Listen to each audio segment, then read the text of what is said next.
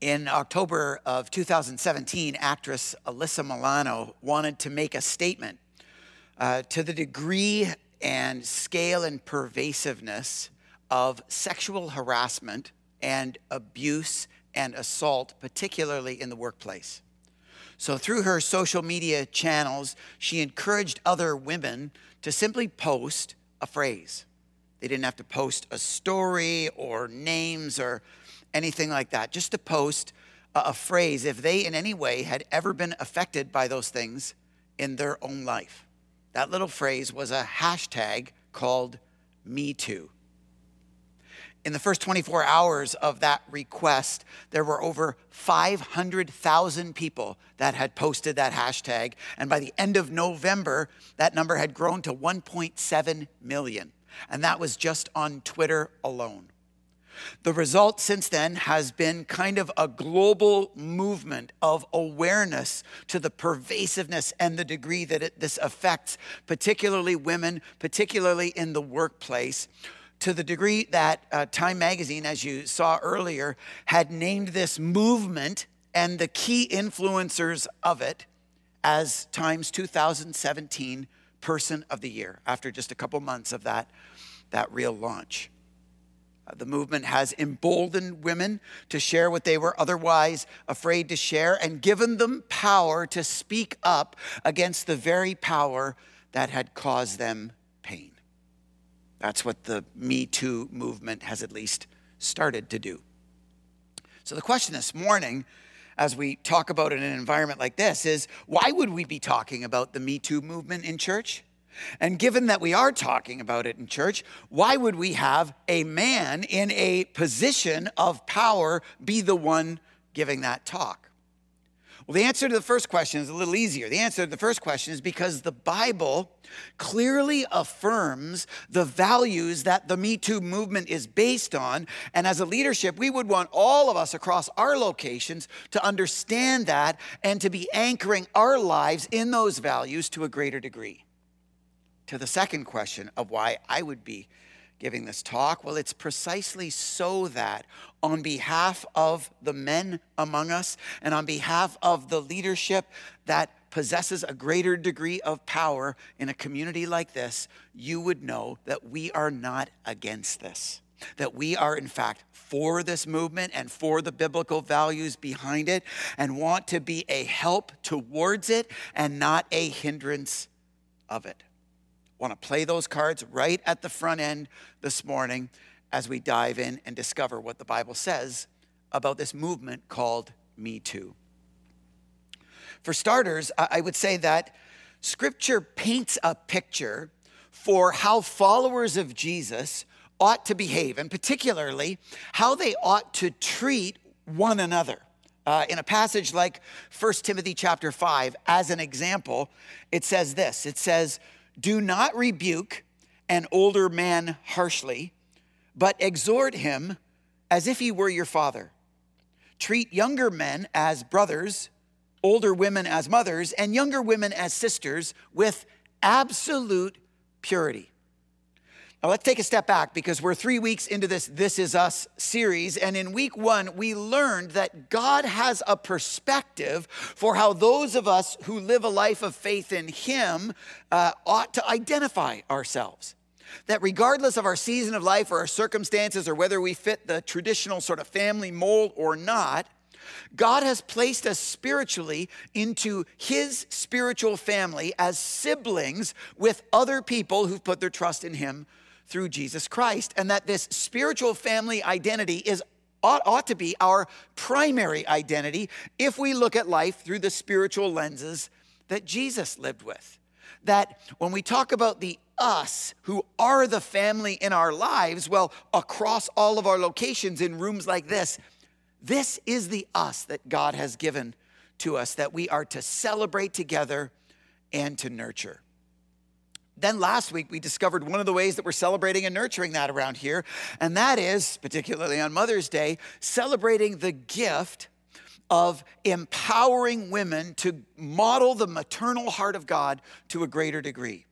And specifically around here, we celebrated the gains that God has been making in raising women's confidence and leveraging their voice and including them and inviting them into leadership and influence to a greater degree. And as we looked ahead to the future, we're celebrating that day where we can fully experience the benefit of both spiritual moms and spiritual dads parenting this family together, representing the fullness of God's parental heart toward us. Well, it shouldn't surprise us then that when the Bible describes how we ought to relate to one another, that it defaults back to that family metaphor and encourages us to live with those spiritual lenses, to treat the elderly among us like they're our parents, to treat the youth among us like they're our own children, and to treat our peers as siblings, as brothers and sisters, because in Christ, that's who we are. That's what God intends us to do in the way that we relate together. Notice, as it says, with absolute purity. With absolute purity. And I think that's where the Me Too movement has started to kind of raise some awareness, because in our world, there are some dynamics in the way that people relate to one another, especially in environments like workplaces, that are clearly offside, clearly the kinds of things that you would call the police and that people would press charges and you could go to jail over. But many of the things that the Me Too movement has been kind of drawing awareness towards kind of live below the surface, almost as if they're socially acceptable, or even in kind of a don't ask, don't tell kind of look the other way mode. These are the kind of things that just feel icky, or make people uncomfortable, or make people feel unsafe, that don't get as much attention. Things that, may fall in, if you were in the bandwidth of somewhere around legal purity or legal compliance, but things that the Apostle Paul would address when he talks about absolute purity, things that would be included in that. And I don't know how much attention you've been paying to the Me Too movement, but I know around here in our workplace environment at Southridge, we have a workplace health and safety policy. We've got a manual if you want to read it. It might be curious reading. But in there, we have 6 pages specifically devoted to the issues of sexual harassment and abuse and assault and things like that. And in this policy, it actually lists a sampling of the kind of things that fall under the bandwidth of things like harassment and abuse. And you may actually be surprised to know what falls in there. So I want to throw it all on the screen here. Take a look at this list. This is literally from our Southridge policy here. It says examples of harassment or abuse. Shouting or using profanity. Don't respond by going, holy beep, can't believe that. Making racial slurs or comments. Bullying or similar behavior meant to intimidate, belittle, or demean another. Damaging someone's reputation through malicious rumors, gossip, or other means, lewd remarks made verbally or electronically. Intruding on a person's privacy by pestering, spying, leering, or stalking. Displaying any kind of weapon. Criticizing a person persistently or constantly. Any type of physical assault or threat of physical assault. Vandalism of personal and or work property. Hitting, banging, or throwing objects, inappropriate or unwanted touching, including hair, clothes, or body, lies or gossip about a person's sex life, orientation, or romantic activities, or unwanted flirtatious comments or compliments, just to name a few. Gang, it's when you get into this bandwidth of stuff that just makes people feel uncomfortable, that makes them feel creepy or icky or just fundamentally unsafe. This is the layer that the Me Too movement is trying to live in and elevate. And frankly, this is what it means to live with absolute purity, is to say that none of this stuff is okay, that it's all out of bounds. You might be wondering, well, what if I don't intend to? In a sense, it doesn't matter. This isn't an issue of intention. It's an issue of impact. And sure, we can unintentionally cause these effects in people. It's still wrong, and we've still got to say it's out of bounds. And did you notice that it's not even just like physical stuff or direct sexual stuff? It's even or especially verbal stuff, which is why it says in the scriptures that we're also to care about the way that we talk to each other. Look at Ephesians chapter 4 and verse 29. It says, do not let any unwholesome talk come out of your mouths, but only what is helpful for building others up according to their needs, that it may benefit those who listen. I find it interesting in all these kinds of passages in the scriptures when it talks about how to relate to one another. It uses very extreme language. The first passage we looked at talked about absolute purity. This passage says, don't let any unwholesome talk come out of your mouths, but only what is helpful for building others up. Words like any and only and all and absolute. And I believe that the cumulative impact on what the Bible wants to say about this subject is that it is extreme in nature and requires extreme attention and extreme care and extreme protection. Because to live in that way means that all of this stuff that threatens the safety and security and comfort of people, and especially women, is out of bounds. And I want you to know that today. And from the seat that I sit in, I want you to know that I know that and that we are advocating that message. We had a meeting recently with all of our staff when we were kind of reviewing our workplace health and safety manual. And I had kind of a frank conversation with our whole team to say, gang, around here, we've got a pretty casual culture, kind of a familial, friend-based sort of a culture, not a pressed shirt, boardrooms, fold your hands, stiff kind of culture. We're not that speed. But given the culture we have, we make ourselves susceptible to cross those lines, and we have one of two choices. Either we take fanatically seriously any time we've stepped out of bounds in order to protect our culture, or we just have to become a serious, stiff, kind of robotic culture. And nobody wants that. And so we have to fiercely protect with absolute attention this absolute purity in the way that we live and in the way that we talk to each other. And I want to extend that same invitation to all of you, to not just think about the way that you're living these values out in your own homes, in your own neighborhoods, in your own workplaces, and among your own friends, but specifically to let you know that this is our expectation around here. That around here in your life group environments and in the ministries in which you serve, the anchor causes where you're involved in sharing the love of Christ to people across the Niagara region, and even as you mingle in the lobby after services like these, it is the expectation of this church on behalf of our leadership that you would be safe from those kinds of out of bounds instances. That you would be safe from being uncomfortable and from ickiness and creepiness and all of that kind of softer, lower level, subtle, but equally as significant stuff that the Me Too movement desires to advocate. Because from a biblical perspective, it's all out of bounds. And if you've ever been affected in this way, even in the church, and are wondering, wow, is it even okay for me to feel that way? I hope that you're affirmed from the Bible's perspective that this stuff is not okay. This stuff is not okay, and you need to know that in seats like mine, we understand that and want to advocate for that. This kind of stuff is not okay. So that drives us into the kind of second value of the Me Too movement, and that is how you ought to address these things when they go out of bounds, when they're not okay. And at this point, the conversation shifts from a discussion specifically about harassment or sexual harassment or abuse or assault or things like that, and actually moves into the world of power dynamics and power imbalance.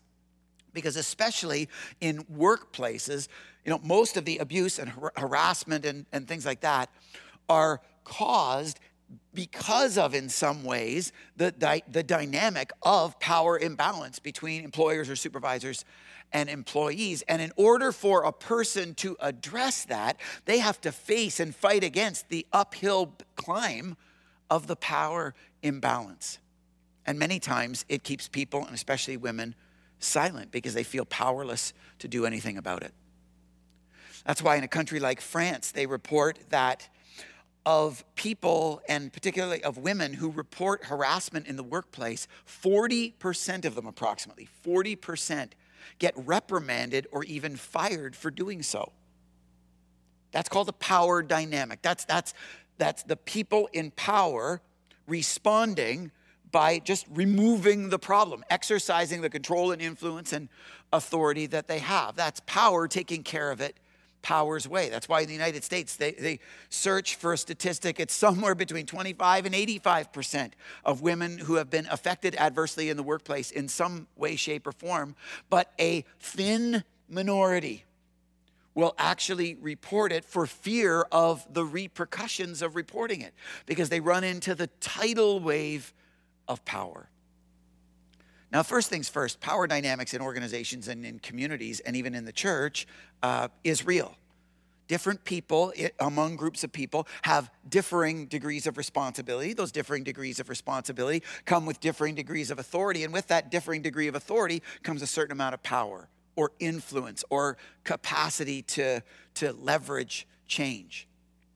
The issue isn't removing or pretending like power exists. The issue pretending like power doesn't exist. The issue is how to navigate through it. And I would say that the Bible provides us with two options, kind of the ideal and then the concessory option. The ideal is that the people in power leverage that power a certain way. That's what the Apostle Paul writes in the book of Philippians, in Philippians chapter 2. He says there, in your relationships with one another, have the same mindset as Christ Jesus, who, being in very nature God, did not consider equality with God something to be used to his own advantage. Rather, he made himself nothing by taking the very nature of a servant.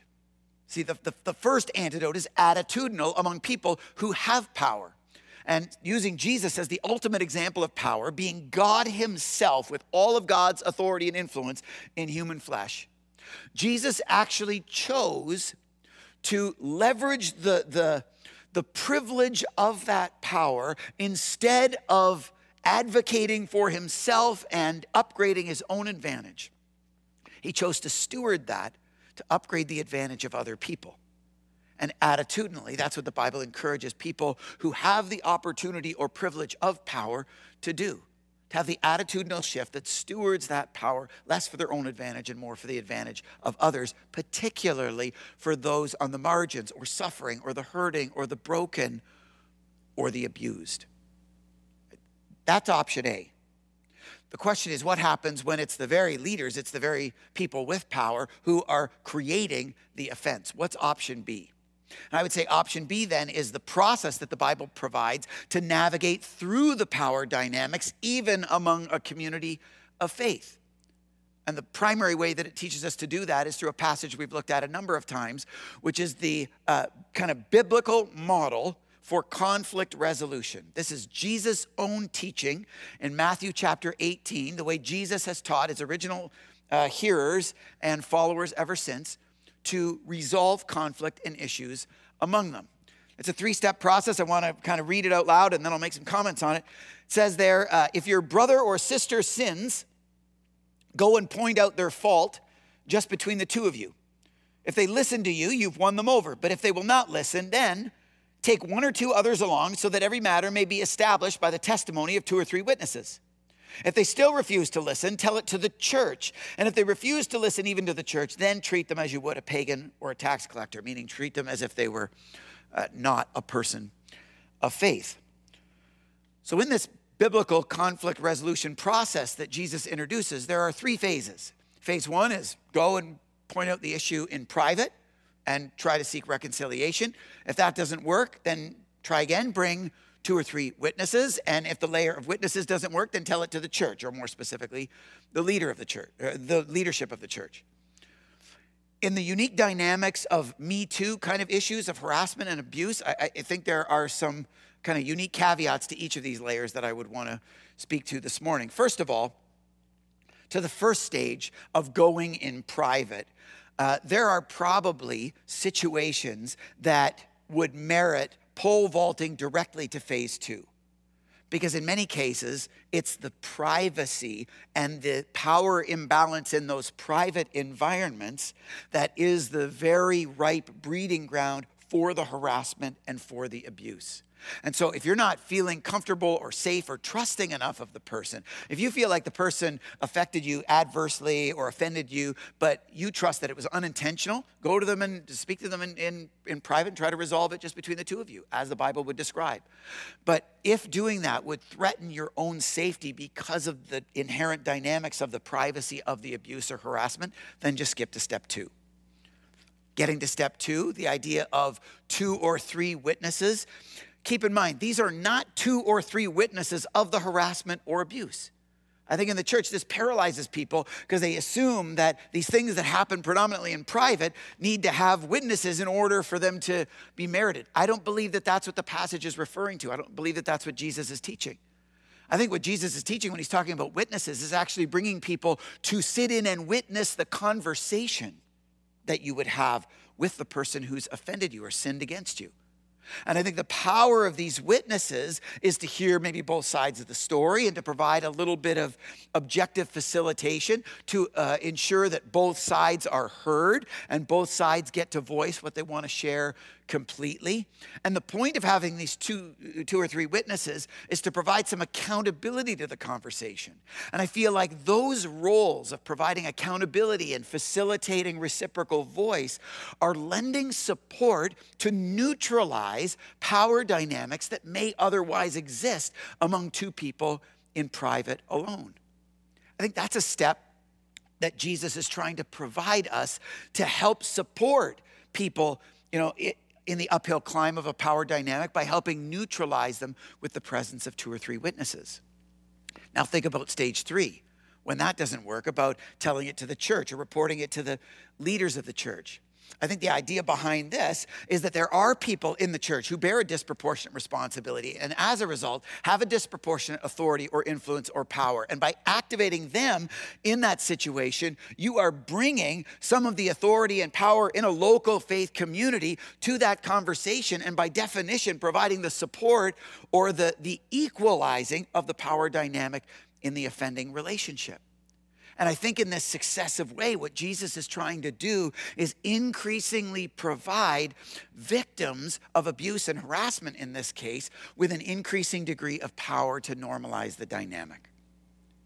Now, the obvious question then is what happens if it's one of the leaders of the church that's actually been the offender? Can I really expect that I'm going to get the rest of their buddies, who are the other leaders of the church, to come in and kind of support me instead of them?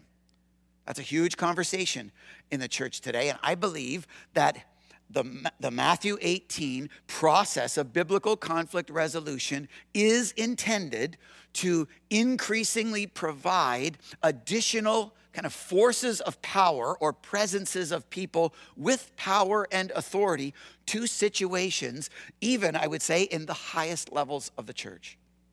So just to make this practical and clear in our context, if you're in an environment, in our community, you're in a ministry environment or you're in a life group or serving in an anchor cause or whatever, and you experience some of this harassment or abuse or assault, and there's a power dynamic there that makes it difficult for you to kind of address on your own, there are people who lead these various ministries or lead these various groups. And if it happens to be one of the leaders of these various ministries or groups that has caused the offense in you, well, there are staff people who oversee these areas of ministry with whom and to whom these leaders work and report.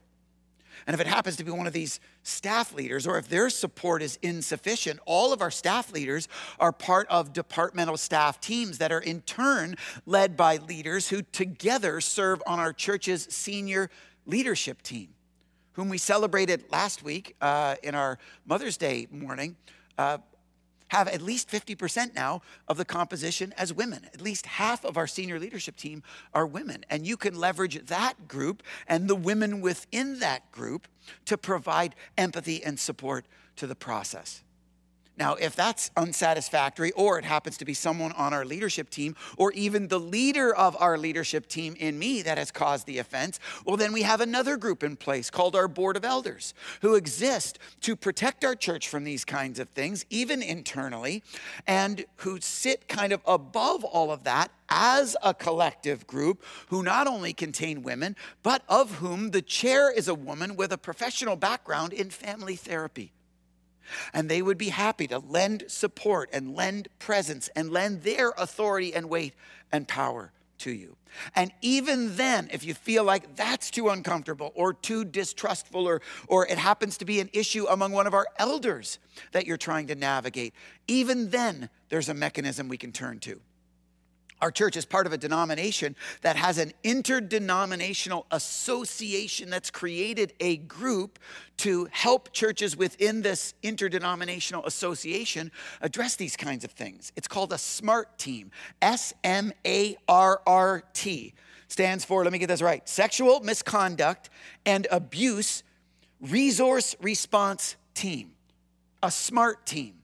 And if things got so extreme that we had to go outside of ourselves to lend support to kind of neutralize or address the power dynamics, we would be able to access the SMART team. And this team would provide for us a group of people who are exclusively not just outside of our church, but are exclusively outside of our denomination and would come in as effectively strangers and lend their expertise and power and support to the conversation. Do you understand the point of this whole process? The point is to say to people who are struggling with being affected in these adverse ways that from the Bible's perspective, you are not alone. You are not alone if you want to address these things. And that's what the Me Too movement sought to do, is to try to get people to say, me too, me too, me too, me too. It's happened to me too. You are not alone. That on the one hand, yes, it is offside and out of bounds. But on the other hand, if you're going to address it, you are not alone. And I would want you to know that in an environment like this, you are not alone.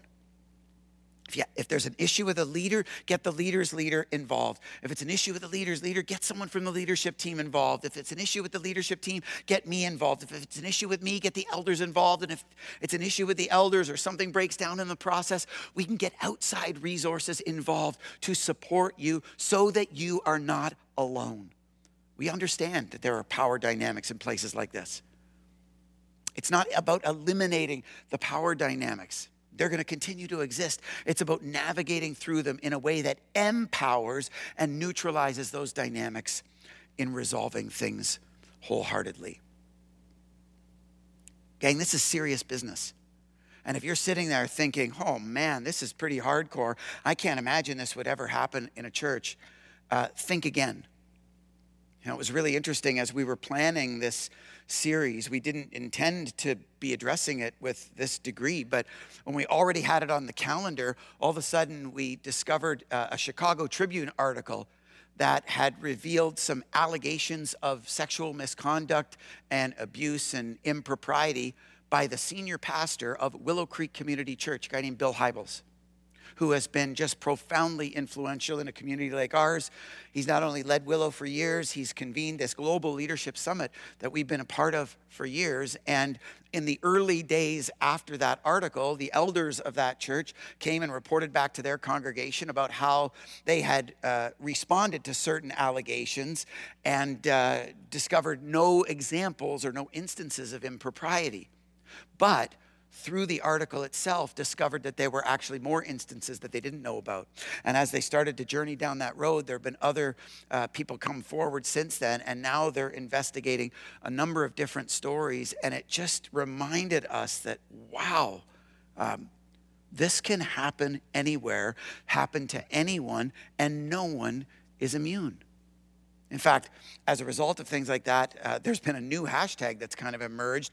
On top of the hashtag #MeToo, there's now a hashtag called #ChurchToo.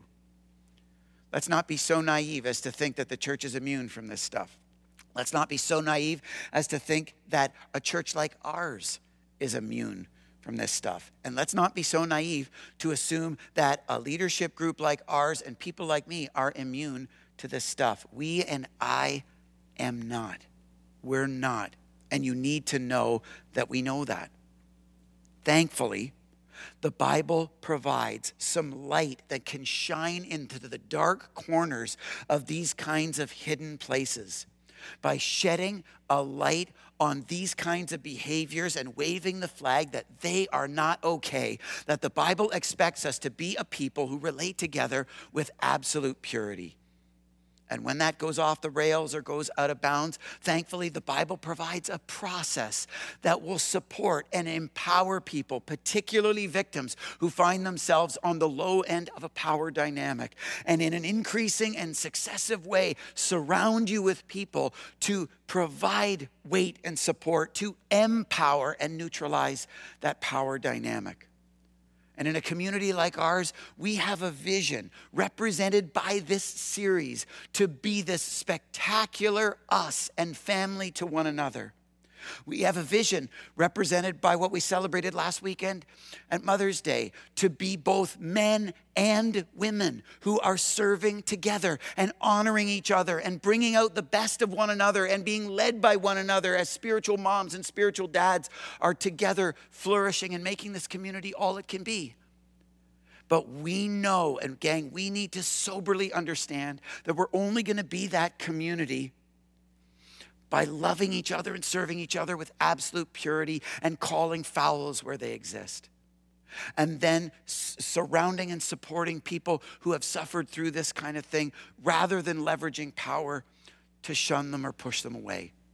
We're only going to realize the vision that God has for us as a spiritual family if we will take these kinds of things seriously and say that they're not okay and provide power to people who lack power and say that you're not alone.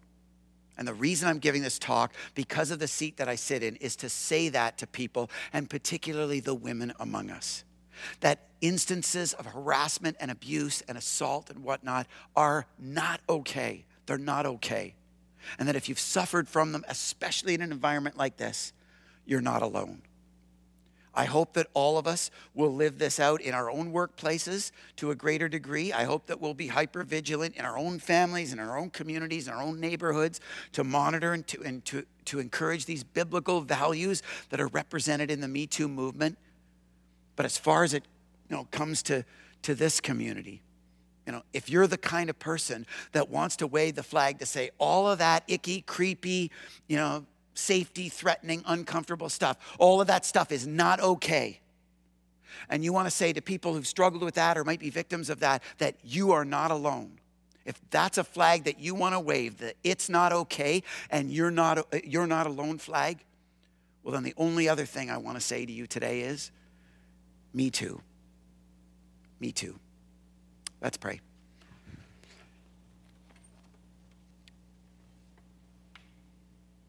God in heaven, I pray that you would impress on our hearts this morning the seriousness of this conversation. And I pray that you would shine your light on issues that maybe we have allowed in our own lives and in a community like ours to stay dark for too long. God, we share with you the vision of a beautiful, spectacular spiritual family that we can live out as our primary identity. We share with you the vision of men and women encouraging each other, building each other up, and leveraging the wonderful diversity among us in great and spectacular ways. But I pray today, God, that you would impress on us the importance of protecting that, protecting us from going offside, which all of us as fallen, broken people are susceptible to, and protecting us from ignoring issues when we've gone offside by leveraging power instead of supporting it through empowering. God, make us those kind of people, and no matter where we find ourselves in the journey today, I pray that your Spirit would whisper to our hearts these kinds of things of abuse and harassment are not okay. And if we've suffered in them or suffered from them, that we're not alone, that you are with us, that people in our community are with us, and there is a system that you've designed to come alongside and support us, to empower us to fulfill your vision for the kind of community and spiritual family you dream that we would be. Help us to be faithful to you to that end. We pray in Jesus' name. Amen.